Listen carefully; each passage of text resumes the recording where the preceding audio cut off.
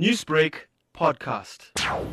The government is certainly taking every step possible to make sure the lives of its citizens are protected, particularly the total count in India of those tested positive for coronavirus has touched 73.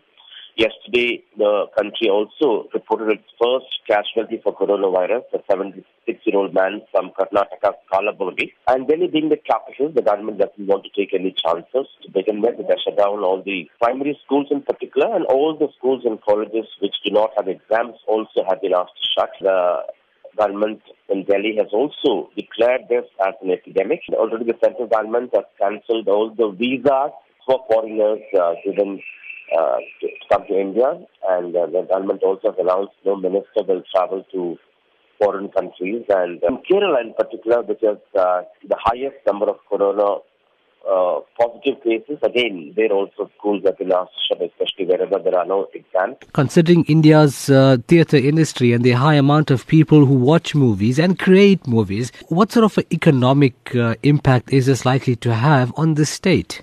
Shutting down theatres alone will not lead to any major economic loss, but of course the coronavirus's impact in the economy is a different thing. But theatres, as we all understand, could be a major source for spread of this virus, since large numbers of people congregate there.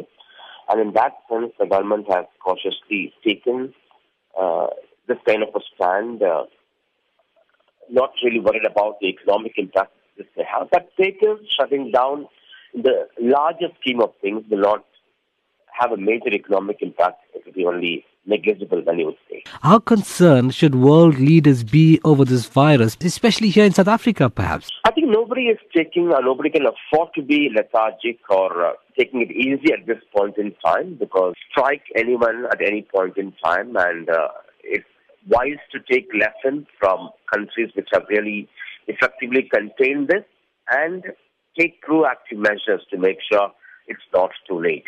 Newsbreak, Lotus FM, powered by SABC News.